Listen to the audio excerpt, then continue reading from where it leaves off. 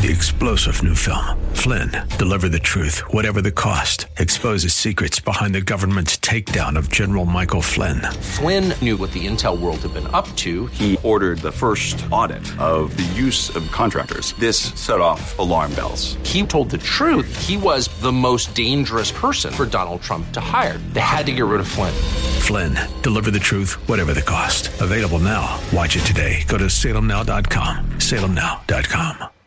Welcome back as we head into hour two. It's a delight to do so with George Kaloff. He is the managing partner at the Resolute Group and the president of Data Orbital. We check in with him usually on Fridays to discuss politics of the day, politics of the week.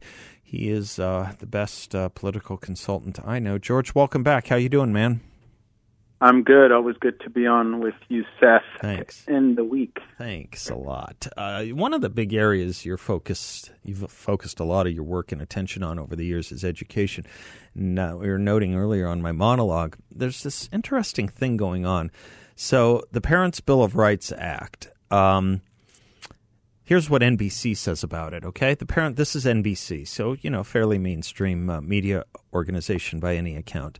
The Parents' Bill of Rights Act would require public school districts to publicly post information about curricula for students, including providing parents with a list of books and reading materials available in school libraries.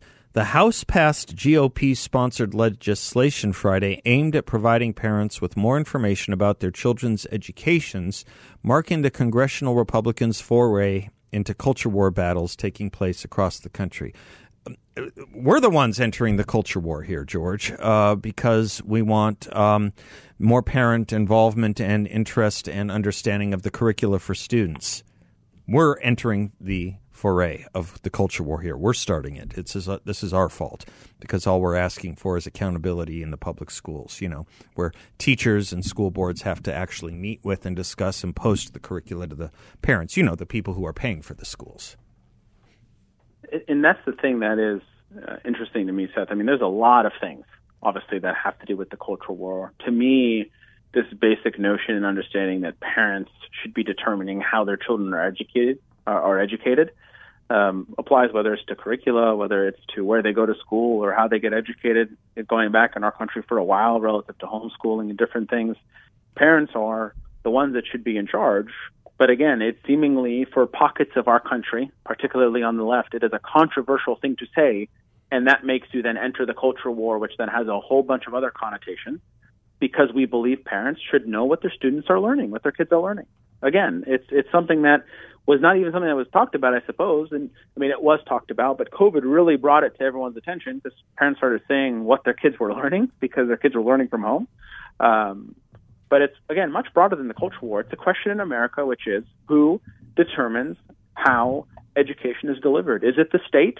Is it the bureaucracy? Is it the parent? Is it the teacher? Or is it the parent?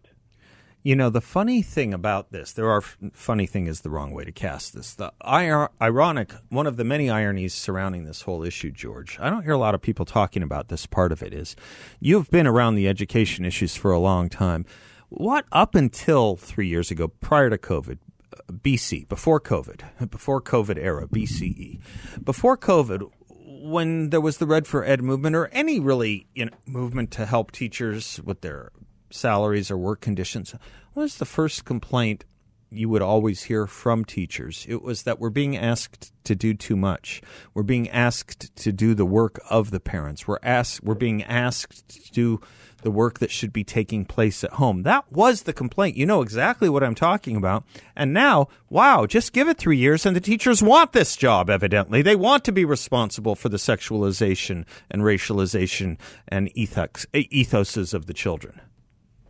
Yeah, and look, the even bigger problem, there are way too many examples of superintendents, of teachers, of elected officials on the left, of school board individuals that talk some variation of this. Parents are not educated enough. What do they know? We know better. There was a woman here in Arizona testifying against the curriculum transparency bill. Well, I have a master's degree. This is a question she asked in committee. I have a master's degree. What do parents have? Yeah. Well, parents birth these kids and they're responsible for them.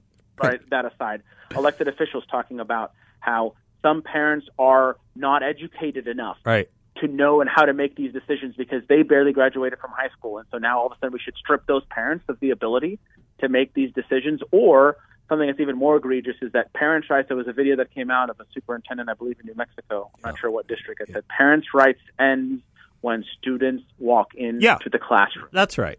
The parents' rights ends at the schoolhouse door. This is where the state is the parent. That's the mark of every socialist organism I've ever known. The state is the parent. Father Fidel. That's what the Gonzalez family talked about when he was returned to Cuba. My father Fidel. This is exactly what's taking place here, which is why you got the complaint, the famous, well, now somewhat famous speech, if I can say as much. It only was delivered yesterday from Alexandria Ocasio-Cortez, who decided to say, when we talk about progressive values, I can say what my progressive value is, and that is freedom over fascism. Keep the culture wars out of the classrooms. Well, who put them there, and why is she bringing up the word progressive? Where is that anywhere written as something that should be injected into the discussion as to what should take place at our schools? Yeah, and frankly, Seth, I think you and I would agree, and frankly, most people on the political and ideological right would agree. We don't want cultural wars in the classrooms, which is why we don't want this taught in the classroom. Right. Culture wars and not a culture wars. Discussions that are of that level are reserved into the home because it's within the family nucleus. That's right. That's where those discussions belong, not in the classroom. So we believe the same things they believe. We're just talking about it very differently in terms of how to take the culture wars out of the classroom. And it's so odd, and there would be a simple test. Here's a simple test. I issue it with some reluctance because I have a feeling the answer may be different in a year. But here's the simple test. Name me an education assessment you know of, whether it's in Arizona, whether it's in New Mexico, whether it's in California, or whether it's the NAEP, the Nation's Report Card, that tests these things, the outcomes on these things. They don't. They test math and language arts or reading. They test civics. They test science. They test history. They don't test. There are no below basic, proficient, and advanced scores on racial and sexual awareness yet. But that is the tell. That's what the schools are supposed to be for, right? 100%. Look, there are times and a place. When I was in 5th grade, 6th grade, there was sex ed. Now, everyone has sex ed, but it was sex ed about using deodorant and, that you have to start shaving, if you have a beard, if you're a man or whatever. Yeah, okay. Right? It sounds more like home ec, yeah, okay. Yeah, but that's what that was, right? I mean, that wasn't, and look, I'm not that old. I mean, that I'm not talking, this is back in the 80s or 70s, the sex ed. We're talking here, this is in the early 2000s, right? As an example. Now look at where sex ed is. And the point is not to talk about, I mean, there's egregious examples of just something horrific that came out of Oregon and things that are being, that are being taught to children or that are being asked of children. That's not the point. The point is not the what, it's the who. Yeah. Teachers, even if it's look, there is a role for a teacher to play in basic things or for a school to play in basic things because the school does have the audience and the attention of a student a big chunk of the day and a big chunk of a week and then in turn a big chunk of their lives. Sure. But what parents want, and research backs this up, is that when you're K through 6, they want their children taught fundamentals.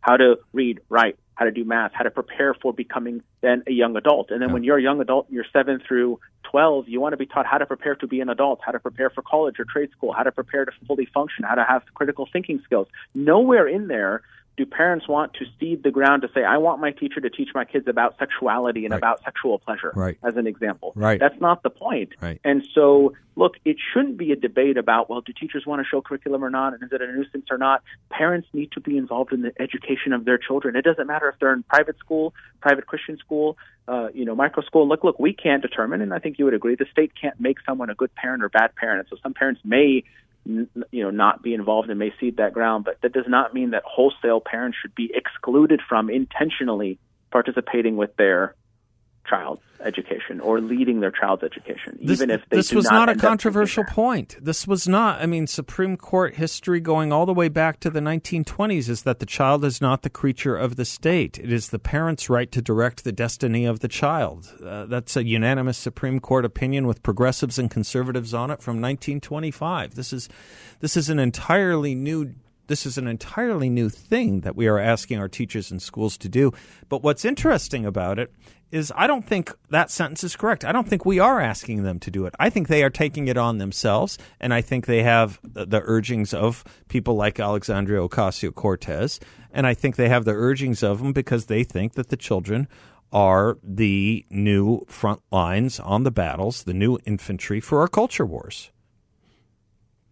100%. That's what they're being used for. That's exactly what they're being used for. We are once again, and maybe this is a COVID era thing. Maybe this is a CE thing. We are once again using children to soothe the problems, anxieties, and political battles of adults. It's a terrible thing to put them through, and we wonder why their mental distress is through the roof. George, let me do a quick commercial break. You can stay another segment, right? I want to talk to you a little bit about Kamala Harris, Ron DeSantis, Joe Biden, Donald Trump. Yeah, we'll do it all with George Kylaf when we come right back.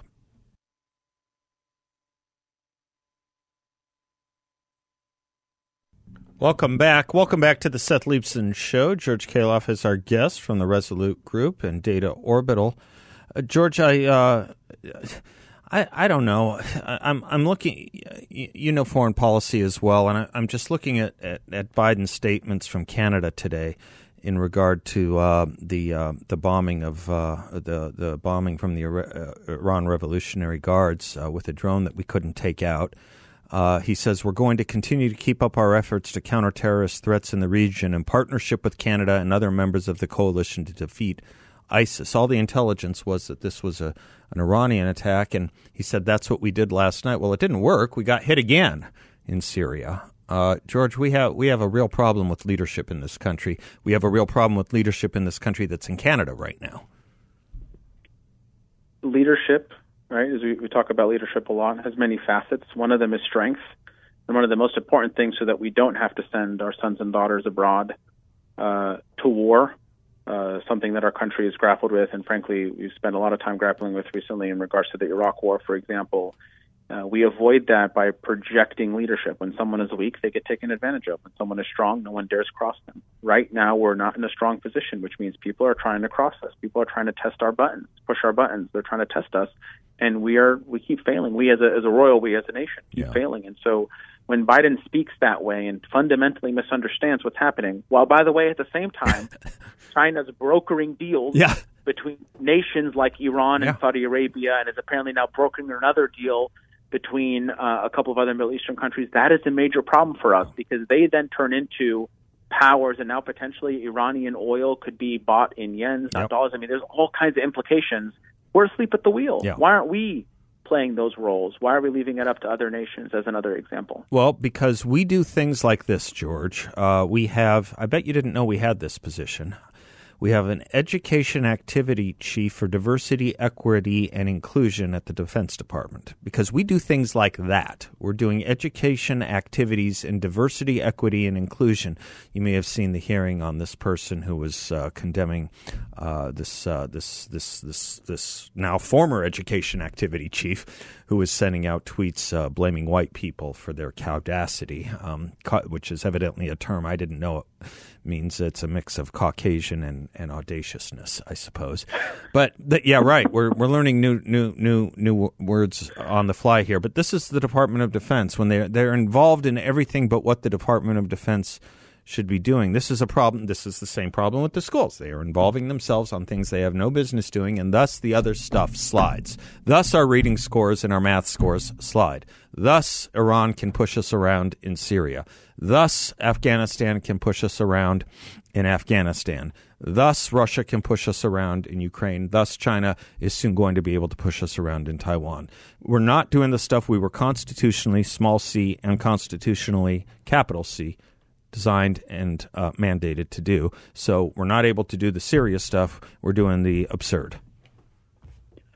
100%. I was at a talk yesterday at a conference where someone from the UK who's in the House of Lords was talking about education and different implications in the UK and America. And he made a number of comments, not in an integrating way, but made a number of comments to say, you all are really worried about all of these things, and we are really hoping a lot of these things don't make it to the United Kingdom. And when they have, we've tried to squash them. Right. That's how people around the world are viewing us. America is worried about all these things. We're not worried about the things that matter, oftentimes. And so when the Department of Defense is worried about that, then others, what does someone like Vladimir Putin think? And when our schools are worried about this versus teaching the fundamentals, what are the parents of children who are like, no, I want my kids to learn the fundamentals? What does that leave for the rest of us who are not willing to participate in these things? And again, we come back to strength.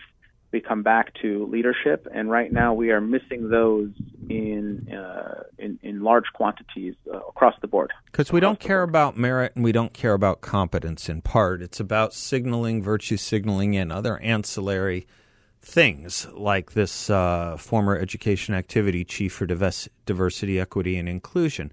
You see the same problem. We had a judicial nominee, a federal magistrate being nominated to the federal district court bench this week by the Biden administration, who was wholly incapable of understanding a basic principle taught in law school when Senator John Kennedy asked him how he would analyze what was known as a Brady motion. Everyone who ever went to law school, no matter how long ago it was, I haven't been to law, I haven't even practiced law in 20 years. I know what a Brady motion is, and you don't have to. You're not a lawyer, but this guy is, and this guy has been a federal magistrate for 5 years, and a Brady motion, just FYI, has to do with the prosecution turning over exculpatory evidence to a defendant.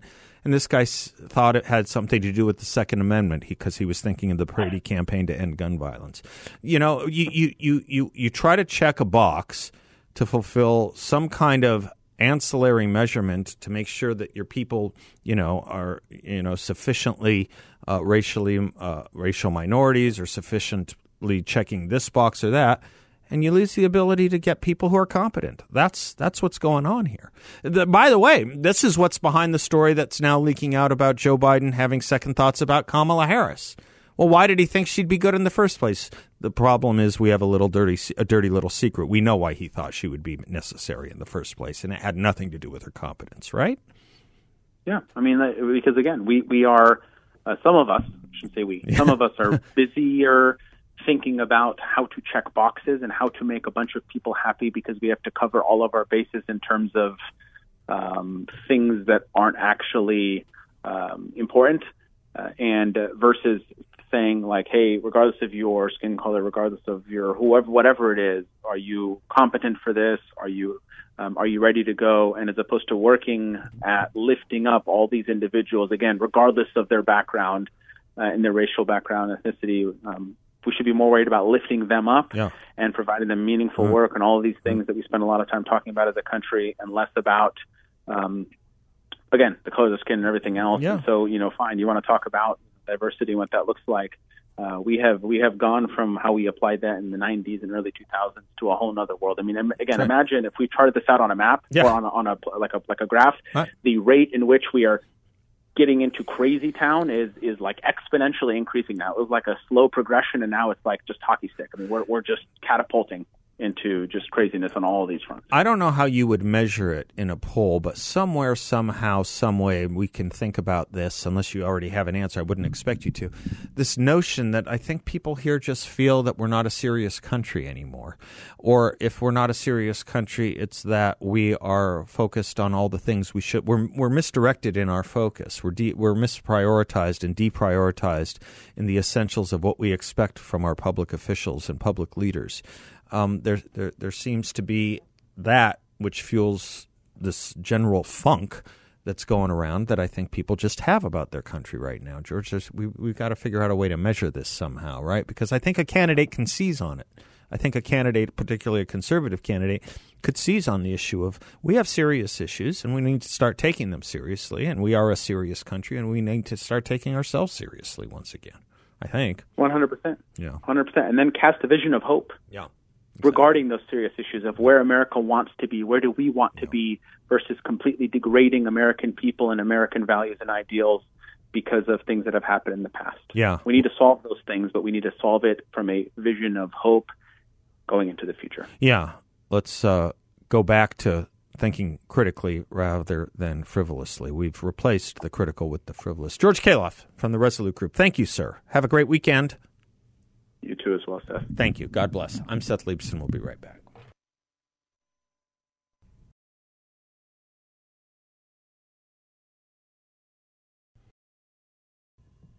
Such a beautiful song, Darling Companion, sung by Johnny Cash and June Carter. It was written by John Sebastian. What was his band, David? The Lovin' Spoonful. The Lovin' Spoonful. Know that. Yeah. Jill Steinbach is on leave now, blessedly, from Stanford Law School. She is their Associate Dean for Diversity, Equity, and Inclusion. Here's another unserious thing. I don't know why law schools need deans for diversity, equity, and inclusion. Anyone who's set foot on a campus knows that there are no problems with these things. And as far as a law school goes, why it needs its own dean for this, anything you wanted to learn about diversity, equity, and inclusion, presumably you would be taught in, I don't know, con law when you cover the 14th Amendment or civil procedure. I mean, it's an odd thing that you need deans for these things. I was reminded of this because the Wall Street Journal gave her, she's the woman who created the ruckus over at Stanford Law by confronting the speaker from the Fifth Circuit, Judge Duncan from the Fifth Circuit, that the Federalist Society invited. She's the one who said, "Is the juice worth the squeeze?" She has a self-serving op-ed in the Wall Street Journal today, and I think my favorite line is this as she's trying to justify what she did. This is, I think, my favorite line. Talk about the unserious world we live in, the abnormal world we live in. She writes this, quoting directly, "I stepped up to the podium to deploy the de-escalation techniques in which I have been trained, which including getting the parties to look past conflict and see each other as people." Well, first of all, if she was trained in this, she didn't do a very good job. The melee ensued and got worse once she took sides with the hecklers and the heckler's veto, and got in the face of the judge asking him if the juice was worth the squeeze. But I love the idea that we have to now train deans in de-escalation techniques for places as elite as Stanford Law School. I mean, anyone who's been to college, my gosh, much less a graduate school or a law school or a medical school, we need deans trained in de-escalation techniques? These were not problems. These were not problems until we invented them as problems. We created we created solutions in search of problems, and thus then, because we had the solution, deans of diversity, equity, and inclusion trained in de-escalation techniques, we created the problems for them to try and solve. But they don't solve them. They don't. They make them worse. Whatever training she had in de-escalation escalated the situation. If she just said to the students, if you don't want to hear this message, leave, or raise questions afterwards because the judge will take questions, she didn't. She sided with those heckling. By the way, among the heckles were that his daughters should be raped. The guest speaker's daughters should be raped, and she sided with the students shouting, "That crud." That crud.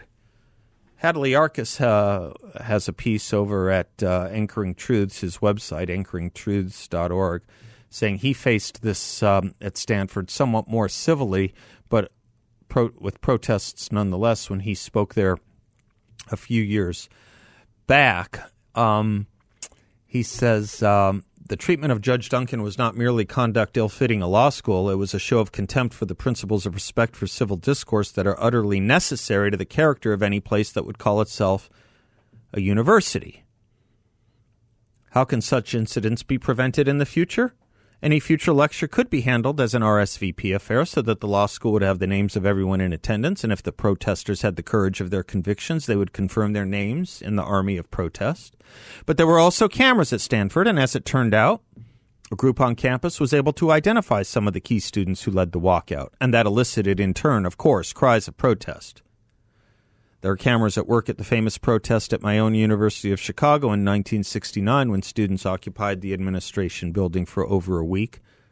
42 of the students were expelled. 81 put on different levels of suspension. But that took place at a university with an administration ready to say, in effect, that what you've done severs your moral connection to the character of this university or to any other serious academic place. The important word there is serious. These places aren't serious anymore.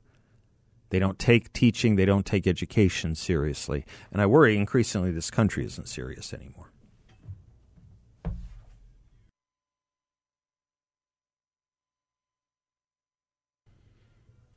Welcome back to the Seth Leibsohn Show. Is that In the Mood?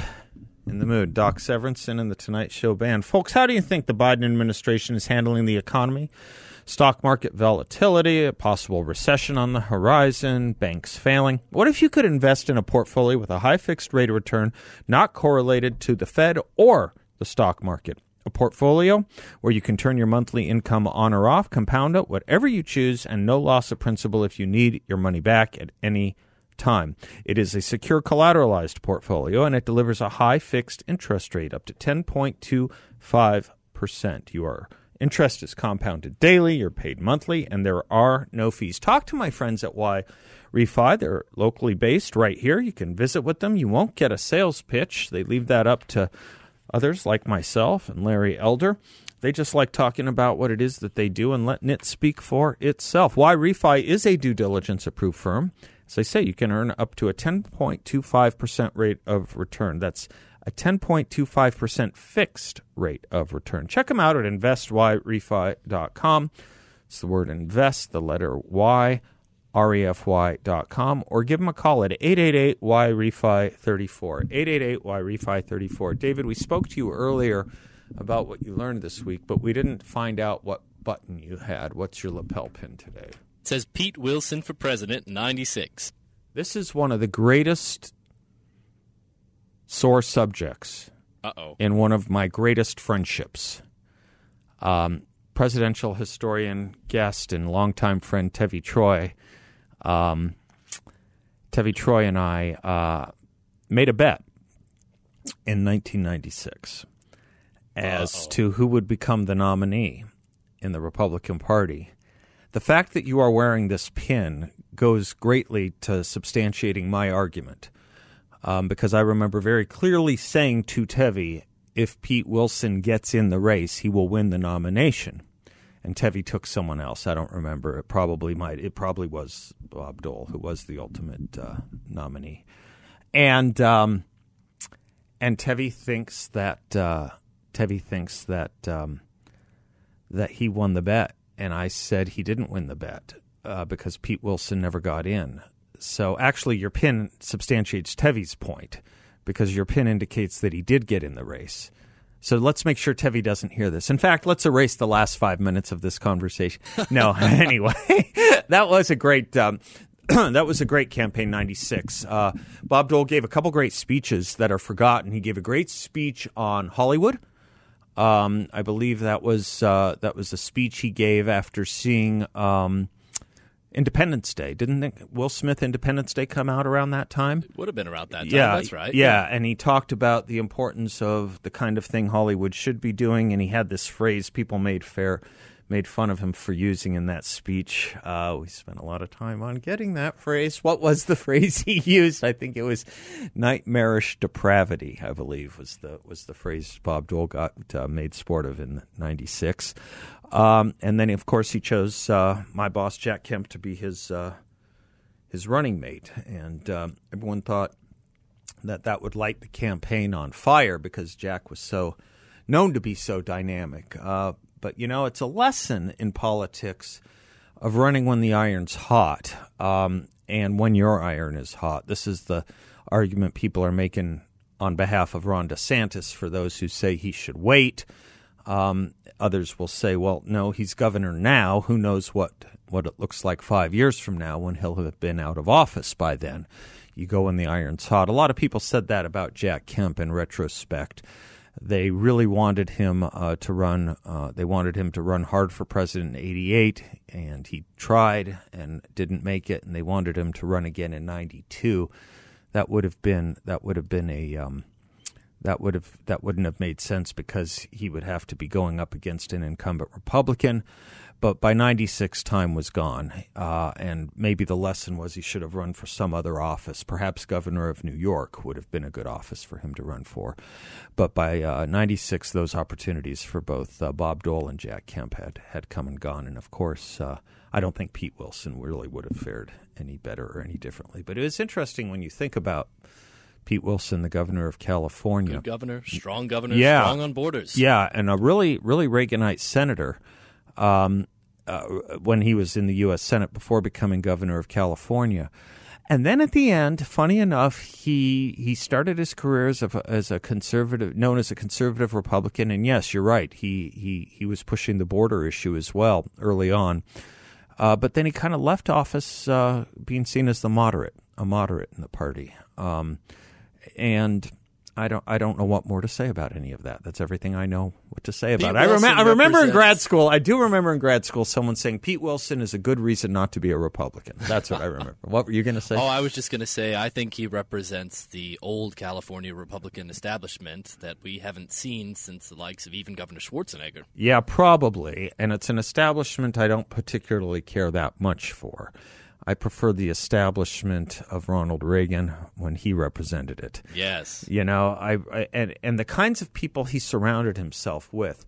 You know, that's the important thing, too, about being a governor or being a president, the people you surround yourself with. So he surrounded himself with these great conservative car dealers and, of course, Henry Salvatori, who I got to meet, who was an inventor and discoverer in the engineering and oil industry, and Ed Meese. You know, Ed Meese, who would later become Reagan's attorney general, was picked out of a position that, you know, people might think isn't that big of a deal. He was the Alameda County district attorney. And as the district attorney in Alameda County, he was tough on the student protesters. He was tough on the student rioters. And Reagan kind of liked that pluck. And so lesson there is, you know, you never know who's paying attention. And then ultimately Ed Meese became not only chief of staff but attorney general for Ronald Reagan and kicked off this thing that's so much in the news and taken for granted. We've been talking for a couple of weeks now about the controversy at Stanford Law School because the Federalist Society dared to bring a conservative judge from the Fifth Circuit to speak there. The Federalist Society owes its credit, and this whole notion of original intent jurisprudence owes a lot to Ed Meese as the Attorney General. He gave a lot of speeches on a jurisprudence of original intent as opposed to the living Constitution, the ever-evolving notion that the liberals and the left in jurisprudence likes to exploit, that the Constitution is not a fixed thing, but like Woodrow Wilson said of the Declaration not being a fixed thing, can be reinterpreted in every generation. Well, you can say what you want about a declaration and a Declaration of Independence, but think about the meaning of a constitution. What is a constitution if it can be constantly updated, aside from the manner in which it prescribes its own updating, its own emendation, which is the amendment process? If you can just do it by fiat, if you can just do it by legislation, then you know what? In no way is it a constitution. And I think that actually probably is the dream of the liberals these days. Okay, a lot there just from the Pete Wilson thing. I'm Seth Leibson. We'll be right back.